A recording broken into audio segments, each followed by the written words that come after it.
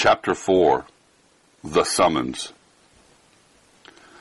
And it came to pass after many days that the word of the Lord came to Elijah in the 3rd year, saying, Go, show thyself unto Ahab, and I will send rain upon the earth. And Elijah went to show himself to Ahab, and there was a sore famine in Samaria. And Ahab called Obadiah, which was the governor of his house. Now Obadiah feared the Lord greatly. For it was so, when Jezebel cut off the prophets of the Lord, that Obadiah took 100 prophets and hid them by 50 in a cave, and fed them with bread and water. And Ahab said unto Obadiah, Go unto the land, unto all the fountains of water, unto all the brooks. Peradventure we may find grass to save the horses, and mules alive, that we may not lose all the beasts. So they divided the land between them to pass throughout it. And Ahab went one way by himself, and Obadiah went another way by himself. And as Obadiah was in the way, behold, Elijah met him. And he knew him, and he fell on his face and said, Art thou my lord Elijah? And he answered him, I am. Go tell thy Lord, behold, Elijah is here. And he said, What have I sinned, that thou wouldest deliver thy servant unto the hand of Ahab to slay me? As the Lord thy God liveth, there is no nation or kingdom, whether my Lord has not sent to seek thee. And when they had said, He is not there, he took an oath of the kingdom and nation, that they find thee not. And now thou sayest, Go tell thy Lord, behold, Elijah is here. And it shall come to pass, as soon as I am gone from thee, that the Spirit of the Lord shall carry thee whither I knew not. And so when I come and tell Ahab that he cannot find thee, he shall slay me. But I, thy servant, fear the Lord from my youth. Was it not told, my Lord, what I did when Jezebel slew the prophets of the Lord? How I hid 100 men of the Lord's prophet by 50 in a cave, and fed them bread and water. And thou sayest, Go, tell thy Lord, behold, Elijah is here, and he shall slay me. And Elijah said, As the Lord of hosts liveth, before whom I stand, I will surely show myself unto him today. So Obadiah went to meet Ahab and told him, 1 Kings chapter 18, verses 1 through 16. Before coming to the key point in this text, some relevant aspects of it need to be considered. First, Obadiah makes a poor impression at first glance. His fearfulness on being confronted by Elijah had usually left him wanting in the eyes of many commentators and preachers. And we shall see later, there was good reason for Obadiah's fearfulness. Obadiah, first of all, greeted Elijah with respect and awe, falling prostrate before him as before a king. Obadiah, whose name means servant of the Lord, or of God, did so because he recognized Elijah as God's throne man. His fearfulness is not manifested until Elijah commands him to go to Ahab with the summons, quote, Go tell thy Lord, behold, Elijah is here, end quote. We are also forewarned of being critical of Obadiah in verses 3 and 4, where Obadiah's rescue and protection of the 100 sons of the prophets, faithful proclaimers of God's law, Israel's Bible of that day, is set forth by God's inspiration. The Lord commands Obadiah, who are we to be critical of him against the Lord's judgment? Second, we are told that Ahab and Obadiah went out together without others to divide the land between them in their search for water and pasture for the royal horses and mules. Some have used this to imply that Ahab's court was a simple and primitive one. Others have held that no doubt a retinue accompanied both men. although we are told that each searched, quote, by himself, end quote. Israel was a wealthy state, and the court of the house of Omri was far from poor or meager. Another reason guided this course of action.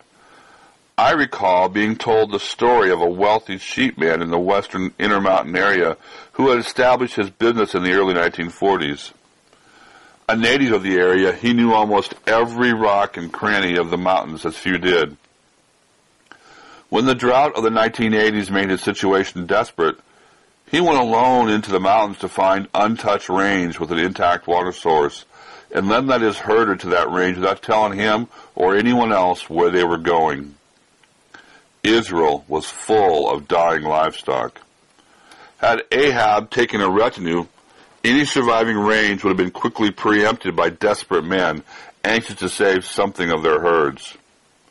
Then, by the time Ahab returned to Samaria, had his livestock driven to the range, nothing would have been left. Third, in this quest, Ahab trusted only Obadiah.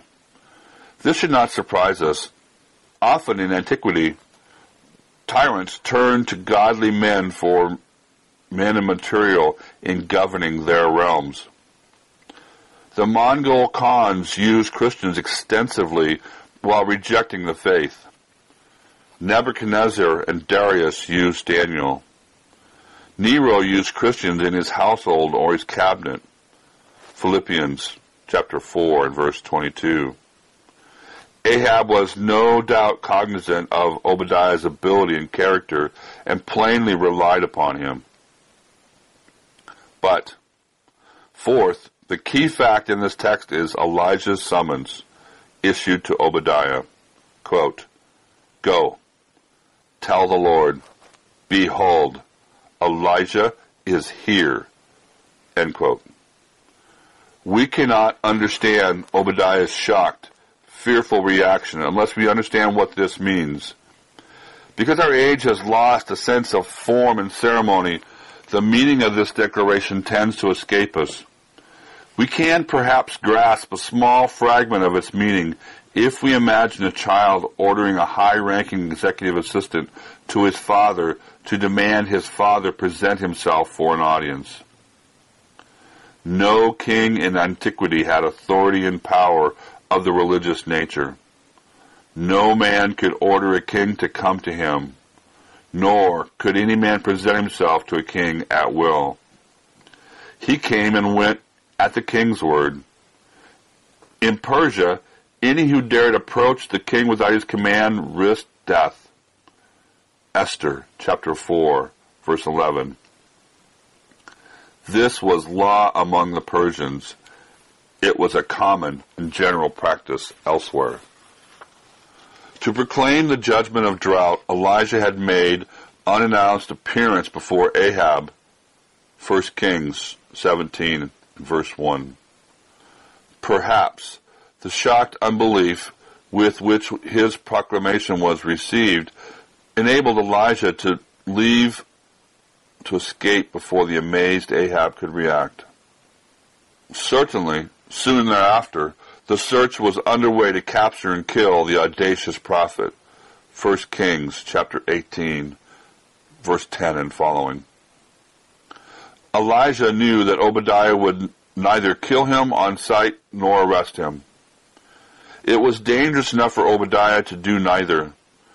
Now he was asked to go to Ahab, as though Ahab were a simple peasant, and to summon Ahab for an audience with God's throne man.